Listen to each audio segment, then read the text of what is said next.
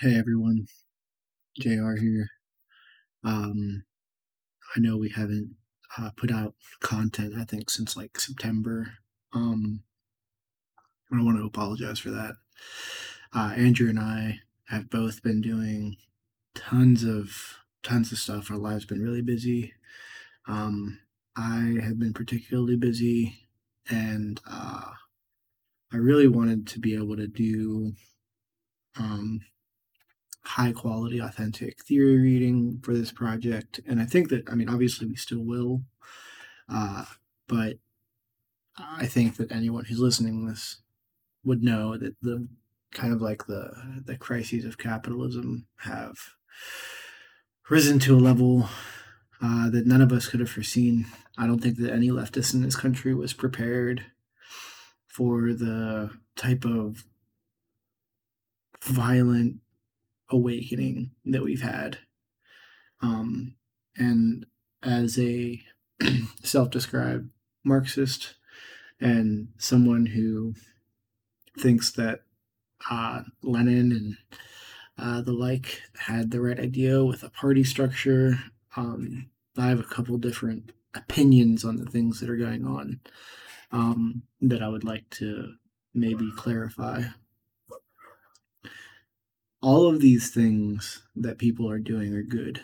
I think that the protests are good. I think that the Chaz that was a result of the protests are good. I think that community organizing is good. I think that um, all of these things are beneficial to working class people. But I think that there needs obviously to be some sort of structure and direction. Um, and an unsharpened knife doesn't cut anything. And I think that there's a good chance that liberals and people on the right could co-opt these movements if there isn't a defined structure. And I think that feminist writers have had a particularly interesting experience with structure. Um, and before I read anything, I just want to apologize for maybe the audio quality. In addition to the statements about how busy Andrew and I have been, I will also say that audio editing is absolutely awful.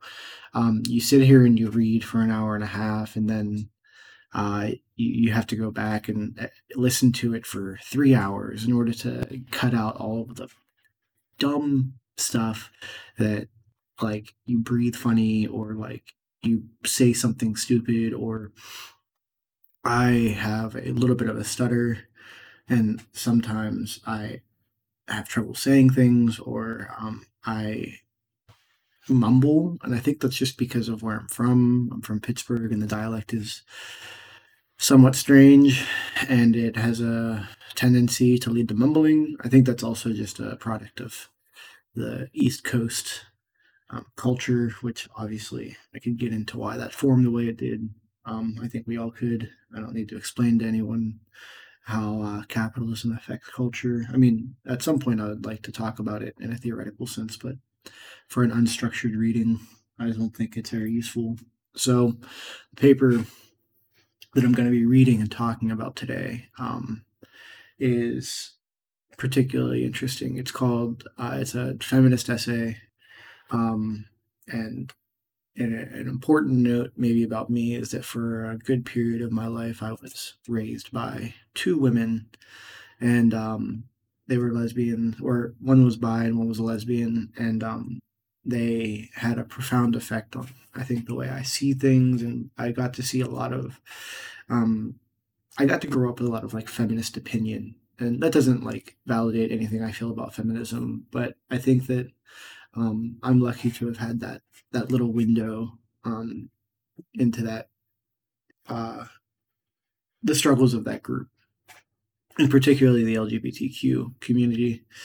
Um, I was a kid and I got to be around trans people. I got to be around queer people of every sort, gay people, lesbian people, um, and every shade in between. And uh, none of that has affected me negatively. In fact, I would say that some of those things are the most positive things in my entire life. And also, I apologize if you hear my cat purring in the background or doing something stupid. Like I said, audio editing has been a little bit annoying. But to get to everything, The Tyranny of the Structuralists by Joe Freeman, aka Joe Reen. During the years in which the women's liberation movement has been taking shape, a great emphasis has been placed on what are called leaderless, structuralist groups as the main, if not sole, organizational form of the movement. The source of this idea was a natural reaction against the overstructured society in which most women found themselves in, and the inevitable control this gave others over our lives, and the continual elitism of the left and similar groups among those who were supposedly fighting this overstructuredness. The idea of structurelessness, however, has moved from a healthy counter to those tendencies to becoming a goddess in its own right. The idea has little examined as the term is much used, but has become an intrinsic and unquestioned part of women's liberation ideology.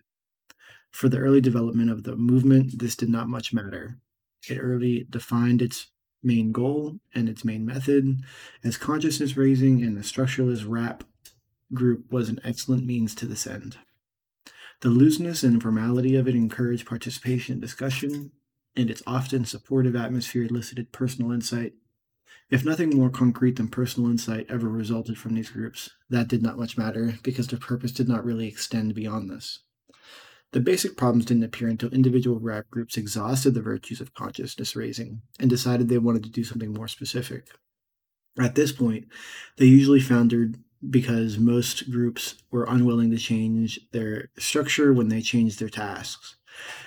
Women had thoroughly accepted the idea of structurelessness without realizing the limitations of its uses. People would try to use the structuralist group and the informal conference for purposes for which they were unsuitable out of a blind belief that no other means could possibly be anything but oppressive.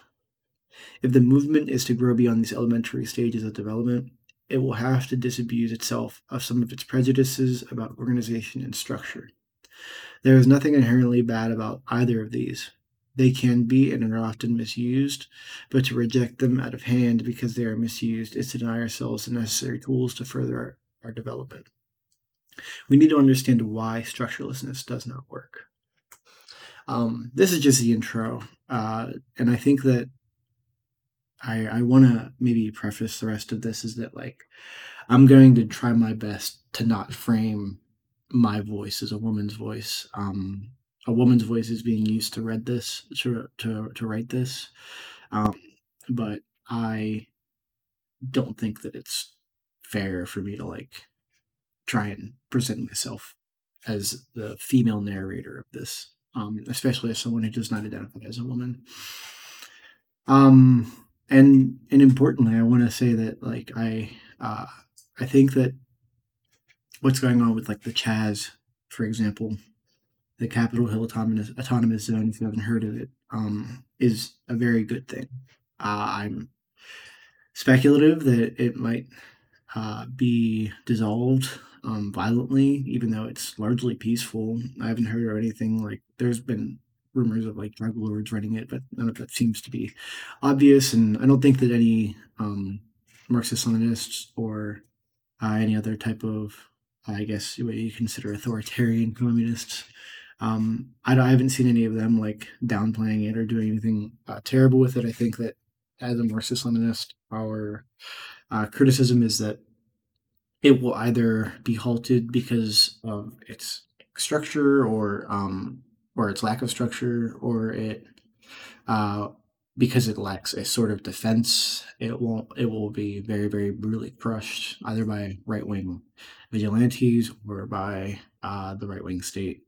Neither of which I'd want to happen. And I've actually talked to a couple anarchists online, mostly because I moved to an area that doesn't really have a large leftist presence, and I work at night, so it makes my waking hours very difficult to organize.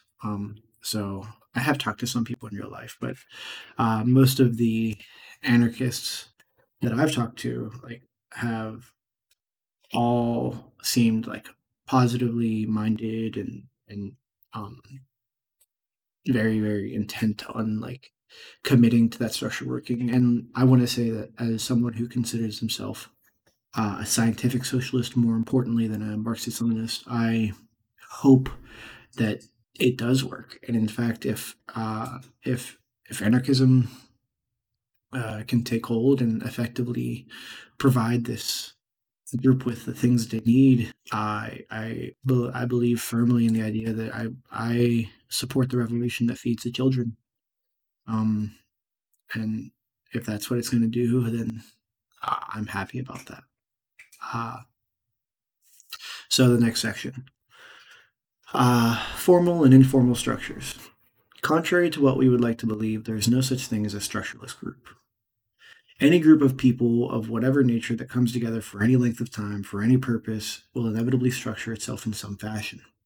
The structure may be flexible, it may vary over time, it may evenly or unevenly distribute tasks, power, and resources over the members of the group, but it will be formed regardless of the abilities, personalities, or intention of the people involved. The very fact that we are individuals with different talents, predispositions, and backgrounds makes this inevitable. Only if we refuse to relate or interact on any basis whatsoever could we approximate structurelessness. And that is not the nature of a human group. This means that to strive for a structureless group is as useful and as deceptive as to aim at an objective news story, sorry. This means to strive for a structureless group is as useful and as deceptive as it is to aim at an, quote, objective news story, quote, value free social science, or, quote, free economy. A, quote, laissez faire group is about as realistic as a, quote, laissez faire society. The idea becomes a smokescreen for the strong or the lucky to establish unquestioned hegemony over others. This hegemony can also easily be established because of the idea of structurelessness. Does not prevent the formation of informal structures, only formal ones. Similarly, laissez-faire philosophy did not prevent the economically powered from establishing control over wages, prices, and distribution of goods. It only prevented the government from doing so. Thus, structurelessness becomes a way of masking power, and within the women's movement is usually most strongly advocated by those who are most powerful, whether they are conscious of their power or not. As long as the structure of the group is informal, the rules of how decisions are made are known only to a few, and awareness of power is limited to those who know the rules. Those who do not know the rules and are not chosen for initiation must remain in confusion, or suffer from paranoid delusions that something is happening which they are not quite aware. For everyone to have opportunity to be involved in a given group and to participate in its activities, the structure must be explicit, not implicit. The rules of decision making must be open and available to everyone, and this only can happen if they are formalized. This is not to say that formalization of a structure of a group will destroy the informal structure. It usually doesn't, but it does hinder the informal structure from having predominant control and make available some means of attacking it if the people involved are not at least responsible to the needs of the group at large. Structurelessness is an organizationally impossible idea. We cannot decide whether to have a structured or a structureless group, only whether or not we have a formally structured one. Therefore, the word will not be used any longer except to refer to the idea it represents. Unstructured will refer to those groups which have not been deliberately structured in a particular manner. Structured will refer to those which have. A structured group always has a formal structure and may also have an informal or covert structure. It is this informal structure, which particularly in unstructured groups, which forms the basis for elites. The nature of elitism. Elitist is probably the most abused word in the women's liberation movement. It is used as frequently and for the same reasons as pinko was used in the 50s. It is rarely used correctly. Within the movement, it commonly refers to individuals, though the personal characteristics and activities of those to whom it is directed may differ widely. An individual, as an individual, can never be an elitist, because only proper application of the term elite is to groups. Any individual, regardless of how well known that person is, can never be an elite.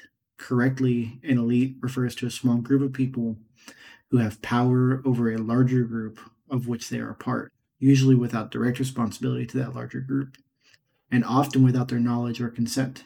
A person becomes an elitist by being part of or advocating the rule by such a small group, whether or not that individual is well known or not known at all. Notoriety is not a definition of an elitist. The most insidious elites are usually run by people not known to the larger public at all. Intelligent elitists are usually smart enough not to allow themselves to become well known. When they become known, they are watched, and the mask over their power is no longer firmly lodged. Elites are not conspiracies. Very seldom does a small group of people get together and deliberately try to take over a larger group for its own ends. Elites are nothing more and nothing less than groups of friends who happen to participate in the same political activities that would probably maintain their friendship whether or not they were involved in political activities. They would probably be involved in political activities whether or not they maintained their friendships. It is the coincidence of these two phenomena which creates elites in any group and makes them so difficult to break. These friendship groups function as networks of communications outside any regular channels for such communication that may have been set up by a group. If no channels are set up, they function as only networks of communication. Because people are friends, because they usually share the same values and orientations, because they talk to each other socially and consult with each other when common decisions had to be made, the people involved in these networks often have more power in the group than those who don't. And it is a rare group that does not establish some informal networks of communication through the friends that are made in it. Some groups, depending on their size, may have more than one informal communications network. Networks may even overlap. When only one such network exists, it is the elite of an otherwise unstructured group. Whether the participants in it want it to be elitist or not, if it is the only such network in an unstructured group, it may or may not be an elite depending on its composition and of the nature of the formal structure. If there are two or more such networks of friends, they may compete for power within the group, thus forming factions, or one may deliberately opt out of the competition, leaving the other as the elite. In a structured group, two or more such friendships networks usually compete with each other for formal power. This is often the healthiest situation as the other members are in a position to arbitrate between the two competitors for power and thus make demands on those to whom they give their temporary allegiance. The inevitability, elitist, and exclusive nature of informal communication networks of friends is neither a new phenomenon characteristic of the women's movement nor a phenomenon new to women. Such informal relationships excluded women for centuries from participating in integrated groups of which they were a part. In any professional organization, these networks have created, quote, the locker room mentality and the, quote, old school ties, which have effectively prevented women as a group, as well as some men individually, from having equal access to sources of power or social reward. Much of the energy of the past women's movement has been directed to the structures of decision making and the selection processes formalized so that the exclusion of women could be confronted directly. As we well know, these efforts have not prevented the informal male only networks from discriminating against women, but they have made it more difficult. Because elites are informal does not mean they are invisible. At any small group meeting, anyone with a sharp eye and an acute ear can tell who is influencing whom. The members of a friendship group will relate more to each other than to other people. They listen more attentively and interrupt less. They repeat each other's points and give in amiably. They tend to ignore or grapple with the quote outs, whose approval is not necessary for making a decision. But it is necessary for the quote outs to stay on good terms with the ins. Of course, the lines are not as sharp as I have drawn them. There are nuances of interaction, not pre written scripts. But they are discernible, and they do have their effect. Once one knows with whom it is important to check before a decision is made, and whose approval is the stamp of acceptance, one knows who is running things. Since movement groups have made no concrete decisions about who shall exercise powers within them, many different criteria are used around the country. Most criteria are along the lines of traditional female characteristics. For instance, in the early days of the women's movement, marriage was usually a prerequisite for participation in the informal elite. As women have been traditionally taught, married women relate primarily to each other and look upon single women as too threatening to have as close friends. In many cities, this criterion was further refined to include only those women who married new left men. This standard had more than tradition behind it, however, because new left men often had access to resources needed by the movement, such as mailing lists, printing presses, contacts, and information, and women were used to getting what they needed through men rather than independently. As the movement has charged through time, marriage has become a less universal criterion for effective participation, but all informal elites establish standards by which only women who possess certain material, personal characteristics may join. They frequently include middle class background, despite all the rhetoric about relating to the working class, being married, not being married but living with someone, being or pretending to be a lesbian, being between the ages of 20 and 30, being college educated or at least having some college background, being hip, not being too hip, holding a certain political line or identification as a radical, having children or at least liking them, not having children, having certain feminine personality characteristics such as being nice, dressing right, whether in the traditional style or the anti-traditional style. There are also some characteristics which will always tag one as a deviant who should not be related to. They include being too old, working full time, particularly if one is actively committed to a career, not being nice, and being avowedly single, i.e., neither actively heterosexual or homosexual. Other criteria could be included, but they all have the same common themes. The characteristics prerequisite for participating in the informal elites of the movement, and thus for exercising power. Concern one's background, personality, or allocation of time. They do not include one's competence, dedication to feminism, talents, or potential contribution to the movement. The former are the criteria one usually uses in determining one's friends. The latter are any movement or organization has to use if it's going to be politically effective. The criteria of participation may differ from group to group, but the means of becoming a member of the informal elite, if one meets those criteria, are pretty much the same. The only main difference depends on whether in a group one is in the group from the beginning or joins it after it has begun. If involved from the beginning, it is important to have many of one's personal friends as possible also join. If no one knows anyone else very well, then one must deliberately form friendships with a select number and establish the informal interaction patterns crucial to the creation of an informal structure.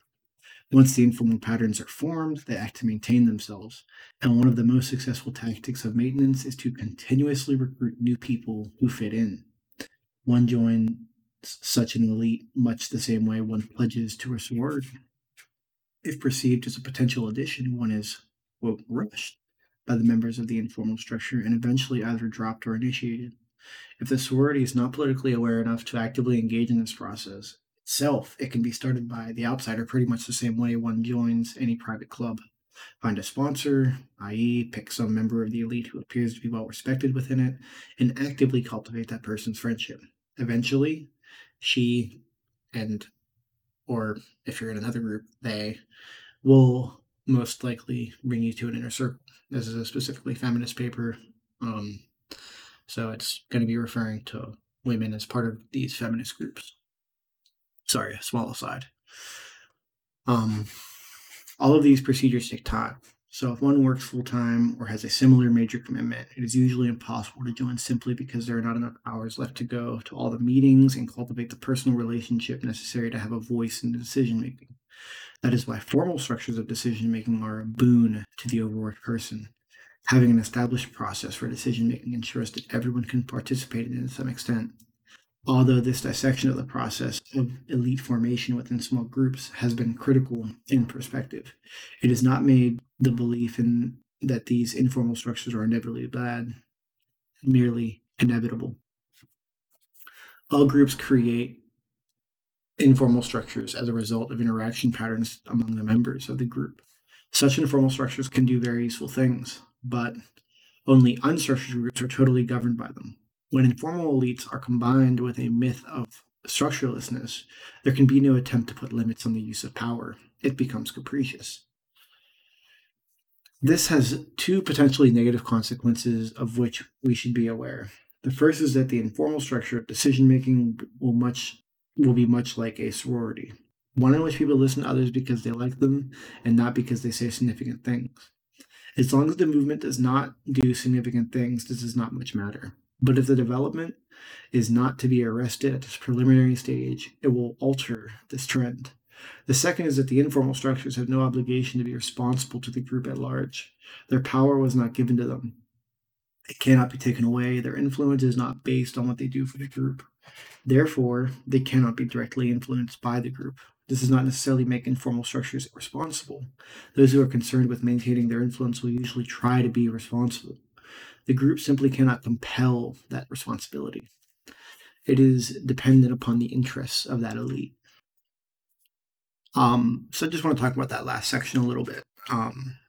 It about being about elites, and this is something that I really had not seen until I started reading some feminist literature, and I obviously part of being a man is being unwitting of the experience of women, um, and I am one trying to rectify that, but two, I think that there is so much to learn from these feminist essays in terms of their experience because, uh, and I don't mean to demean the movement, but because feminism in America was largely focused around white women for a long time, at least the groups that made inroads in political structures.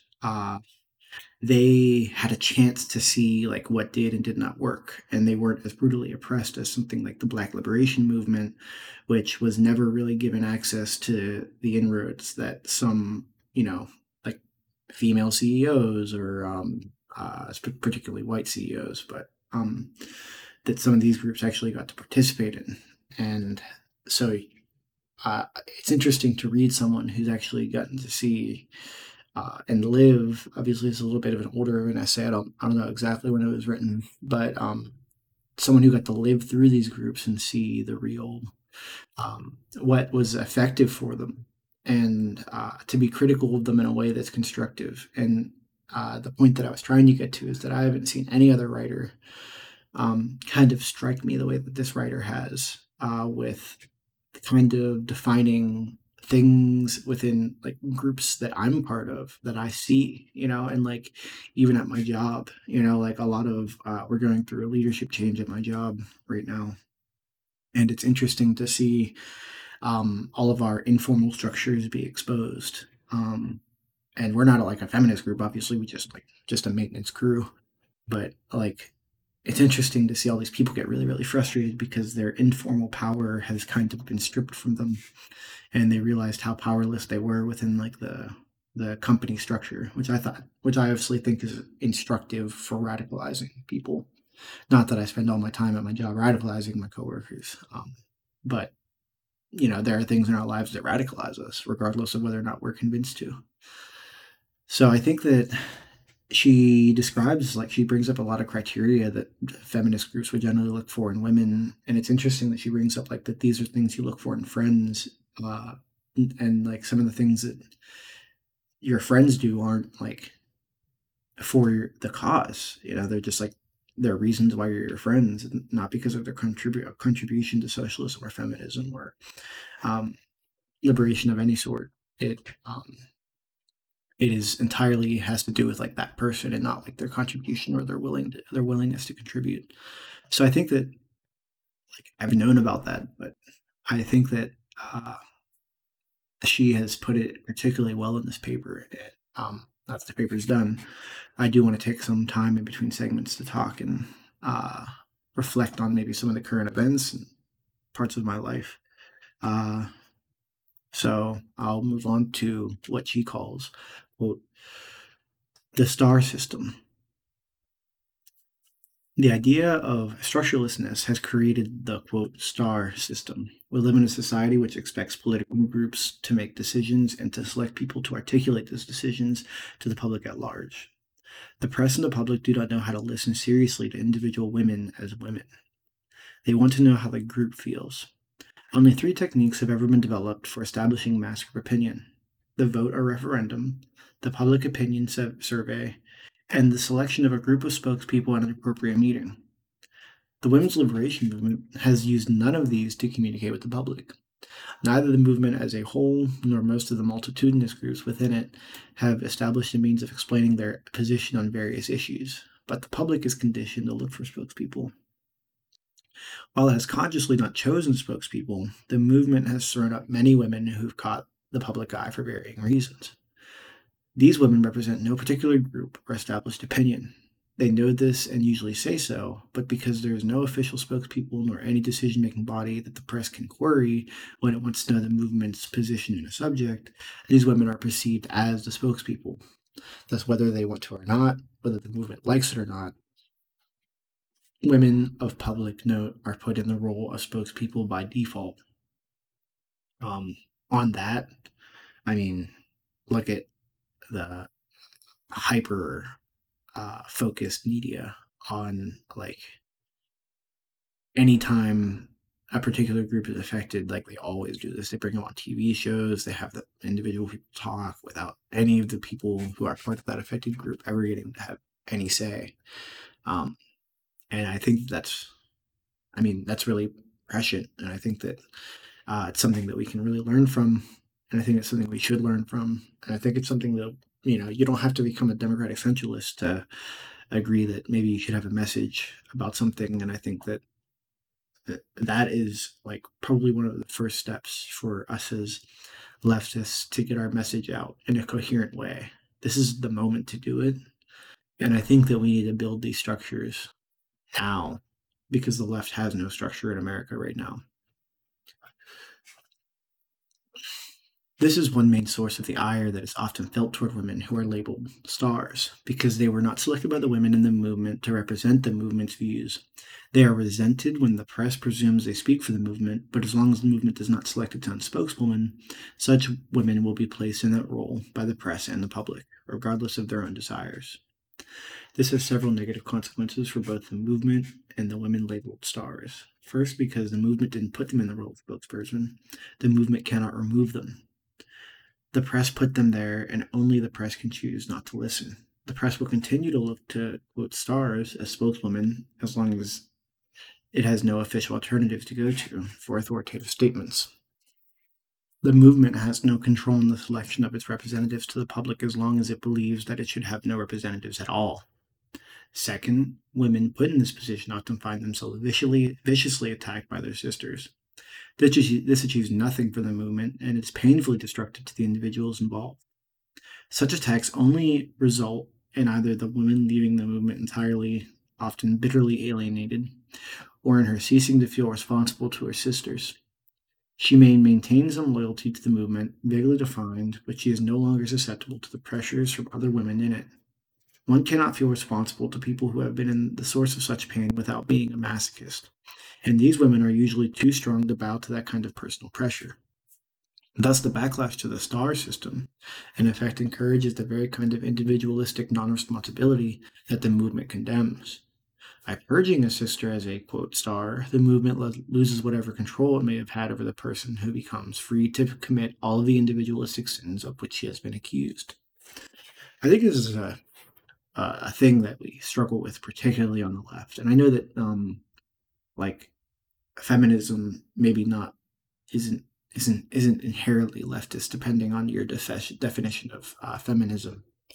But I think that you know there's people like Bernie Sanders, and I will defend Bernie in a lot of ways, but not because I would vote for him or anything of that particularly. But like Bernie has been considered like the star of the left, and we see how that star has failed, and you see the condemnation of him. And like he never particularly asked to be the leader of the left. He asked to be the leader of the Democrats. But he was informally presented as the leader of the leftist movement in America. And we see the problems that's caused. And if we don't present some sort of like leftist role model of which we can point to and say like, this is what this person says is what aligns with us, because you hear Bernie say things like, oh, capitalism is just socialism for the rich. But like, that's not what capitalism is. Capitalism is a lot of things. Capitalism is accumulation with a focus on the division of labor.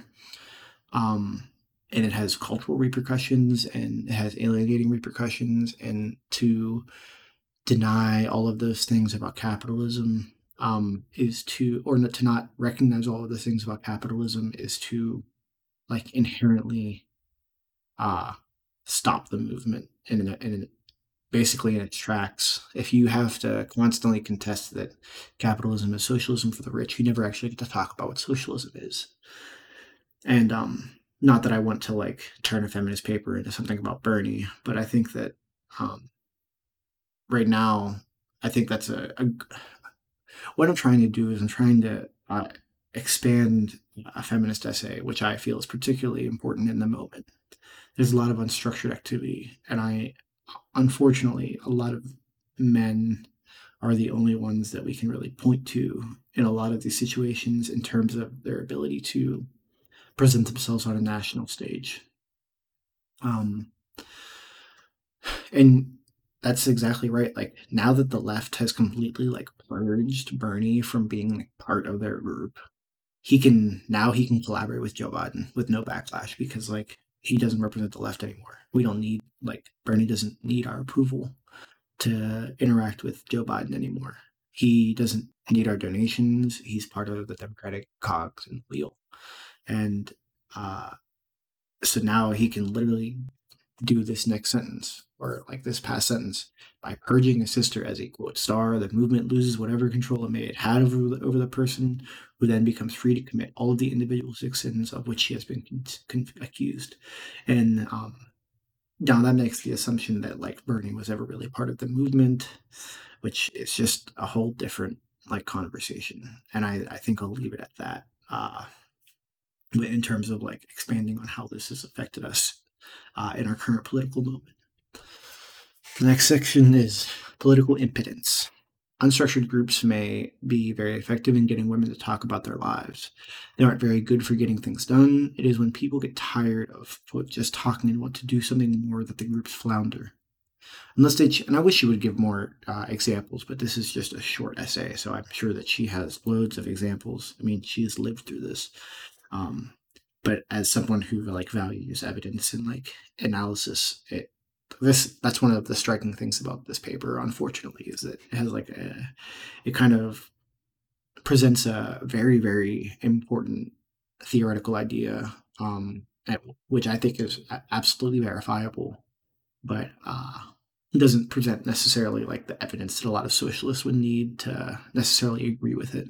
Um, but I imagine once you do your own research, like I have, you'd come to agree. And even if you don't look at like feminist groups, you can see how this theory applies to a lot of different loosely structured groups. Um, this is uh, sorry. Occasionally, the developed informal structure of the group coincides with an available need that the group can fill in such a way as to give the appearance of that an unstructured group works. That is, the group has fortuitously developed precisely the kind of structure best suited for engaging in a particular project. While working in this kind of group is a very heady experience, it is also rare and very hard to replicate. There are almost inevitably four conditions found in such a group. One, it is task oriented. Its function is very narrow and very specific. Like putting on a conference or putting on a newspaper, it is the task that basically structures the group. The task determines what needs to be done and when it needs to be done. It provides a guide by which people can judge their actions and make plans for future activity. Two, it is relatively small and homogeneous. Homogeneity is necessary to ensure that participants have a quote, common language for interaction. People from widely different groups may provide richness to a consciousness raising group where each can learn from the other's experience, but too great a diversity among members of a task oriented group means only that they continuously misunderstand each other. Such diverse people interpret words and actions differently. They have different expectations about each other's behavior and judge the results according to different criteria. If everyone knows everyone else well enough to understand the nuances, these can be accommodated. Usually, they only lead to confusion and endless hours spent straightening out conflicts no one ever thought would arise. Three, there is a high degree of communication. Information must be passed on to everyone, opinions checked, work divided up, and participation assured in the relevant decisions. This is the only this is only possible if the group is small and people practically have to live together for most of the crucial phases of the task. Needless to say, the number of interactions necessary to involve everybody increases geometrically with the number of participants. This inevitability limits groups participants to about 5 or excludes some from the decisions. Successful groups can be as large as 10 or 15, but only when they are in fact composed of several smaller subgroups which perform specific parts of the task and whose members overlap with each other so that knowledge of what different subgroups are doing can be passed around easily.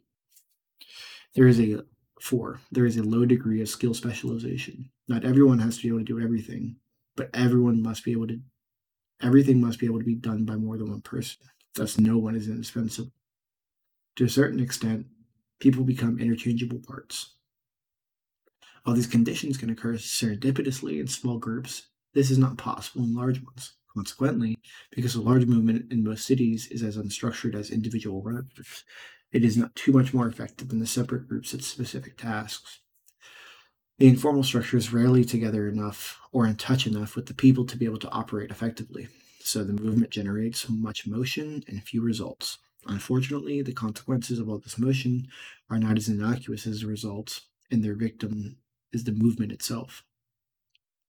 Some groups have formed themselves into local action projects if they do not involve many people in working on a small scale. But this form restricts movement activity to the local level. It cannot be done on the regional or national. Also, to function well, the groups must usually pare themselves down to that informal group of friends who were running things in the first place. This excludes many women from participating, as long as the only way women can participate in the movement is through membership in a small group. The non-gregarious are at a distinct disadvantage, as long as friendship groups are the main means of organizational activity. Elitism becomes institutionalized. For those groups which cannot find a local project to which to devote themselves, the mere act of staying together becomes a reason for their staying together. When the group has no specific tasks and consciousness raising is a task, the people in it turn their energies to controlling others in the group. This is not done so much out of a malicious desire to manipulate others, though sometimes it is, as out of a lack of anything better to do with their talents. Able people with time on their hands and a need to justify their coming together put their efforts into personal control and spend their time criticizing the personalities of the members in the group. Infighting and personal power games rule the day. When a person is involved in a task, people learn to get along with others and to subsume personal dislikes for the sake of the larger goal.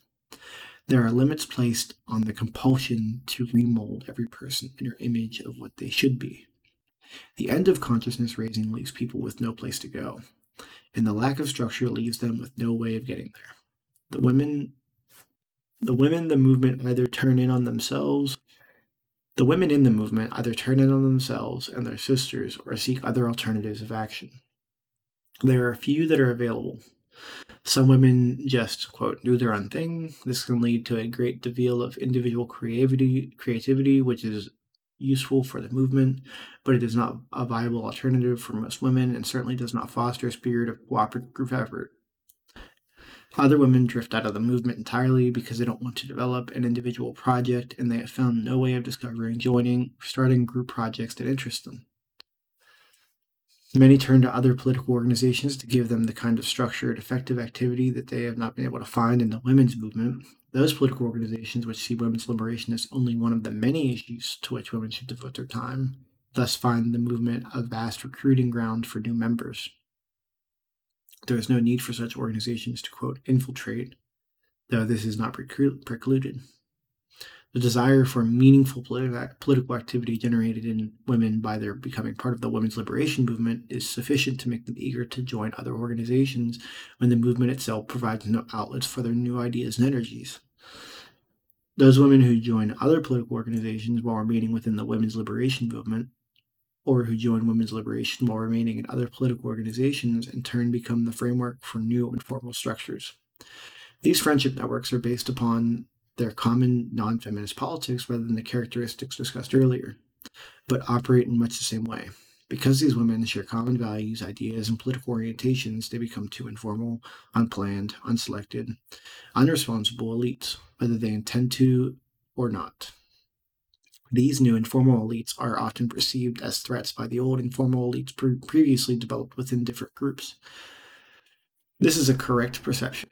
Such politically oriented networks are rarely willing to be merely, quote, sororities, as many of the old ones were, and want to proselytize their political as well as their feminist ideas. This is only natural, but its implications for women's liberation have never been adequately discussed. The old elites are rarely willing to bring such differences of opinion out into the open because it would involve exposing the nature of the informal structure of the group. Many of these informal elites have been hiding under the banner of, quote, anti-elitism and, quote, structurelessness to effectively counter the competition from another informal structure.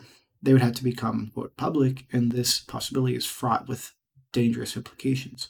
Thus, to maintain its own power, it is easy to rationalize the exclusion of members of the informal structure by such things as red baiting, reformist baiting, lesbian baiting, or street baiting.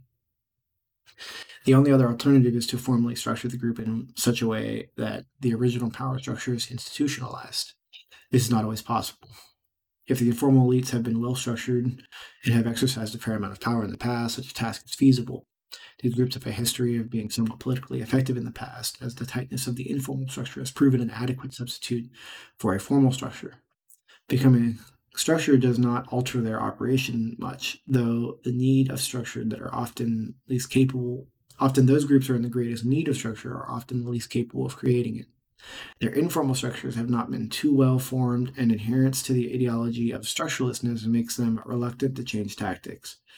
The more unstructured a group is, the more lacking it is in informal structures, and the more it adheres to an ideology of structurelessness, the more vulnerable it is to be taken over by a group of political comrades.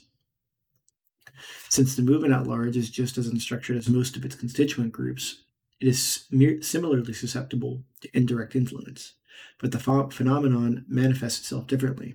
On a local level, most groups can operate autonomously, but the only groups that can organize a national activity are nationally organized groups. Thus, it is often the structured feminist organizations that provide national direction for feminist activities, and this direction is determined by the priorities of those organizations.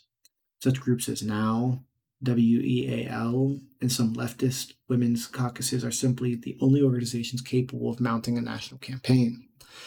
The multitude of unstructured women's liberations groups can choose to support or not support the national campaigns, but are incapable of mounting their own. Thus, their members become the troops under the leadership of the structured organizations. The avowedly unstructured groups have no way of drawing upon the movement's vast resources to support its priorities. It doesn't even have a way of deciding what they are. The more unstructured a movement, the less control it has over the directions in which it develops and the political actions in which it engages. This does not mean that its ideas do not spread. Given a certain amount of interest by the media and the appropriateness of social conditions, the ideas will still be diffused widely. But diffusion of ideas does not mean they are implemented. It only means they are talked about. Insofar as they can be applied individually, they may be acted on. Insofar as they require coordinated political power to be implemented, they will not be. As long as the women's liberation movement stays dedicated to a form of organization which stresses small and active discussion groups among friends, the worst problems of unstructuredness will not be felt. But this style of organization has its limits. It is politically inefficacious, exclusive, and discriminatory against those women who are not or cannot be tied to the friendship networks. Those who do not fit into what already exists because of class, race, occupation, education, parental or marital status, personality, etc., will inevitably be discouraged from trying to participate. Those who do fit in will develop vested interest in maintaining things as they are. The informal group's vested interest will be sustained by the informal structures which exist, and the movement will have no way of determining who shall exercise power within it. And if the movement continues deliberately to not select the who shall exercise power, it does not thereby abolish power. All it does is abdicate the right to demand that those who do not exercise power and influence be responsible for it. If the movement continues to keep power as diffuse as possible because it knows it cannot demand responsibility from those who have it, it does prevent any group or person from totally dominating it. But it simultaneously ensures that the movement is as ineffective as possible. Some middle ground between domination and ineffectiveness can and must be found. These problems are coming to a head at this time because the nature of the movement is necessarily changing. Consciousness raising as the main function of the women's liberation movement is becoming obsolete due to the to the intense press publicity of the last 2 years and the numerous overground books and articles now being circulated, women's liberation has become a household word. Its issues are discussed, and informal rap groups are formed by people who have no explicit connection with any movement group. The movement must go on to other tasks. It now needs to establish its priorities, articulate its goals, and pursue its objectives in a coordinated fashion. To do this, it must get organized locally, regionally, and nationally. Principles of democratic structuring. This is a beautiful, beautiful section that I really like. And this is really one of the reasons why I like this paper is that like kind of works through problems and then provides a solution. I think that there's so much of this paper that is just like so obvious to us right now. All of the press that Black Lives Matter is getting is directed towards like the abolition or defunding of police, which I think is good. And I think that it's the point at which Black Lives Matter has gone beyond the issues of a lot of these groups. And in a way, I think proves this to some degree wrong.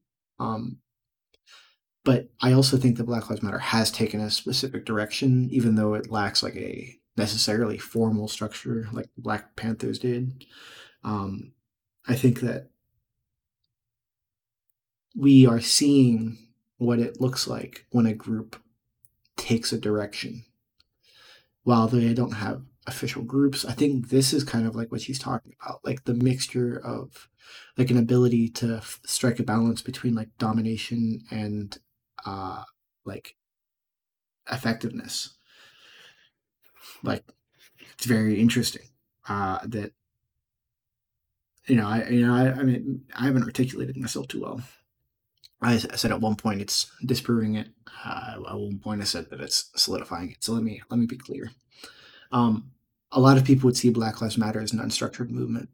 I disagree. I think that Black Lives Matter has been a movement since like 2016, and thus through a series of years has developed some sort of like formal or informal relationships between people, and that those informal relationships have allowed for a group of people who understand the press to come to the surface and kind of talk about these issues. And I think that even with that small amount of organization, you can, in addition to post modernity as like a concept in general, it allows like the diffusing of these ideas to spread even without a necessary a structure. But I think that the structure is there. But I think even the structure itself is becoming informal in some ways due to postmodernity. It's like structured but transistorized, so you like can't see the structure even though it exists. And it's formal in some ways, like the algorithms on TikTok or whatever apps you use. Like those are formal structures that you are not aware of, but that necessarily do diffuse information. I think that our ability to understand those algorithms and manipulate them is what's allowing our messages to be sent far and wide. So it's not that the group is structured, but that the group has learned how to utilize a structure. I think if the group builds a structure, like there is weaponization that even people on the left would not have been able to expect to happen. I think there's a real opportunity for that. So on to her solution and her contribution in the sense to giving some of these women's groups an answer, which I think can be applied large and wide. And I think it's necessary right now. Like we don't need an overly domineering member of any group right now because like this movement is still in its infancy. And I think that Matt Christman, Chapo made a good point, and Amber has also made this point, and Felix made this point, that basically people need to. I mean, lots of leftists have made this point. I'm just pointing to these people because that's the leftist crowd that I didn't necessarily start with, but the first major one that I was exposed to was Chapo. But tons of leftists have said this, and basically it's that we need to be able to see beyond our lifetimes. I do think that we're in a revolutionary moment of some sorts, but I don't think that we will probably see socialism within our lifetimes, although it's hard to say um, the type of violence that we'll experience. Just because we won't experience socialism doesn't mean we won't experience the war or the destruction that will lead to it, which is the scary part. You know, we might be asked to make some sacrifices.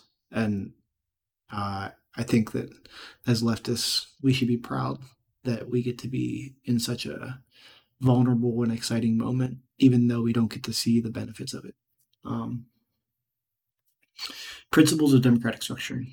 Once the movement no longer clings tenaciously to the ideology of structurelessness, it is free to develop those forms of organization best suited to its healthy functioning. This does not mean that we should go to the other extreme and blindly imitate the traditional forms of organization, but neither should we blindly reject them all. Some of the traditional techniques will prove useful, albeit not perfect. Some will give us insights into what we should and should not do to obtain certain ends with minimal cost to the individuals in the movement. Mostly, we will have to experiment with different kinds of structuring to develop a variety of techniques to use for various situations. Quote, the lot system is one such idea which has emerged from the movement. It is not applicable to all situations, but it is useful in some. Other ideas for structuring are needed, but before we can proceed to experiment intelligently, we must accept the idea that there is nothing inherently bad about structure itself, only its excess use. While engaging in this trial and error process, there are some principles we can keep in mind that are essential to democratic structuring and are also politically effective. 1. Delegation of specific authority to specific individuals for specific tasks by democratic procedures. Letting people assume jobs or tasks only by default means they are not dependably done. If people are selected to do a task, preferably after expressing an interest or willingness to do it, they have made a commitment which cannot easily be ignored. 2. Requiring all those whom authority has been delegated to be responsible to those who selected them. This is how the group has control over people in positions of authority. Individuals may exercise power, but it is the group that has the ultimate say over the power is how the power is exercised. 3. Distribution of authority among as many people as is reasonably possible. This prevents monopoly of power and requires those in positions of authority to consult with many others in the process of exercising it. It also gives many people the opportunity to have responsibility for a specific task and thereby to learn different skills. Rotation of tasks among individuals, responsibilities which are held too long by one person, formally or informally, come to be seen as that person's, quote, property, and are not easily relinquished or controlled by the group. Conversely, if tasks are rotated too frequently, the individual does not have time to learn her job well and acquire the sense of satisfaction of doing a good job. Allocation of tasks along rational criteria. Selecting someone for a position because they are likely by the group or giving them hard work because they are disliked serves neither the group nor the person in the long run. Ability, interest, and responsibility have got to be the major concerns in such selection. People should be given an opportunity to learn skills they do not have, but this is best done through some sort of apprenticeship program rather than the sink or swim method. Having a responsibility one can't handle is demoralizing. Conversely, being blacklisted from doing what one can do well does not encourage one to develop own skills. Women have been punished for being competent throughout most of human history. The movement does not need to repeat this process. Uh, I just, I think she puts spurts of humor in this, and I do find her quite funny in some of her writing.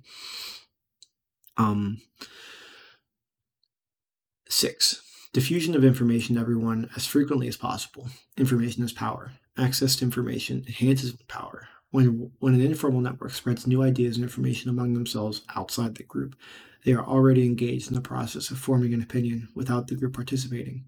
The more one knows about how things work and what is happening, the more politically effective one can be.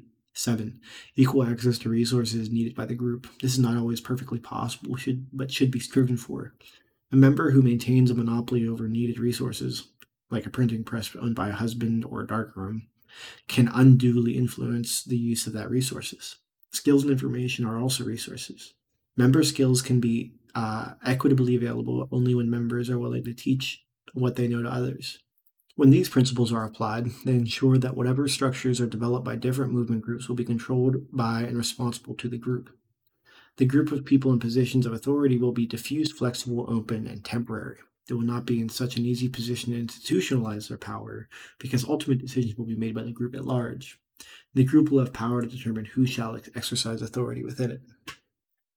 To me, this sounds a lot like things that Mao wrote about, or Thomas Sankara wrote about, or Marx wrote about. Um, I think that this paper is very easily squared with Marxism, and I think that um, feminism at large contributes largely to modern day Marxists if they're to be taken seriously. I think there is no way to deny how important it is to our current moment. And I think that this paper speaks to like the idea of like feminazis pretty well that the right has come up with they uh, because of these failures that she's talking about. And while women's liberation has been like an active and meaningful action over the years, I think that a lot of women were put into the position that misrepresent feminism, like Madeleine Albright or Elizabeth Warren or Amy Klobuchar. Uh, I mean, you could like whatever female CEO of Raytheon is, you know, you can attribute so many things to feminism, and I think that what she says here is true because a lot of the people who are given uh, the respect of being like a feminist are often people that fail to align with like humanist values in general. Even and they like by feminists, they would not be considered feminists in a lot of ways. They establish a sort of like liberal feminism that is like the whole gilded cage theory that I don't need to explain to anyone. There's plenty of women who can talk about that. Um, so, one, I absolutely suggest reading feminist works. They are highly theoretical, super interesting. I'm reading a book right now that my mom gave me called The Second Wave. I've had a really heavy interest in second wave feminism. I wanted to see how it developed and grew. I'll probably make an episode talking about that at some point. Uh, and like I said, I 100% encourage reading of these works. I also encourage reading of works of colonized people and people who have been left out of the mainstream Western leftist conversation. But I also think that it's important to be critical of everyone because we aren't sexist and we aren't racist. We don't just accept people's opinions because of who they are, but we consider them seriously because of the conditions in which they had to be written. Um, you know, Jay Sakai wrote Settlers, and I think that Jay Sakai makes a lot of really good points about white people, even as a white person. I think that he changed his opinion later in his life, but similarly, second wave feminism, which was largely exclusionary of men, had good reason to do so. I think, and they didn't come to that position by accident. These are highly theoretical texts, and they deserve every bit of respect of as Marx or Lenin or Bakunin or uh, I mean any Western leftists. They deserve the same respect, if not more, considering the conditions at which they had to write them under. Um, yeah, so I hope that everyone's doing okay. Uh, if any people of color, women, uh, LGBTQ plus individuals would like to read an episode, let me know. I think that our unity is our strength, and um, you know I wish to reach out to as many people as possible, and I would like to have someone besides like a white man read a feminist work. I don't think that I can deliver the same power that a woman could when reading this. I don't have the same experience. So I hope everyone's doing well, and let me know if you're interested in helping. I'll be posting this as of the 17th, so it should be available for a while. Thanks.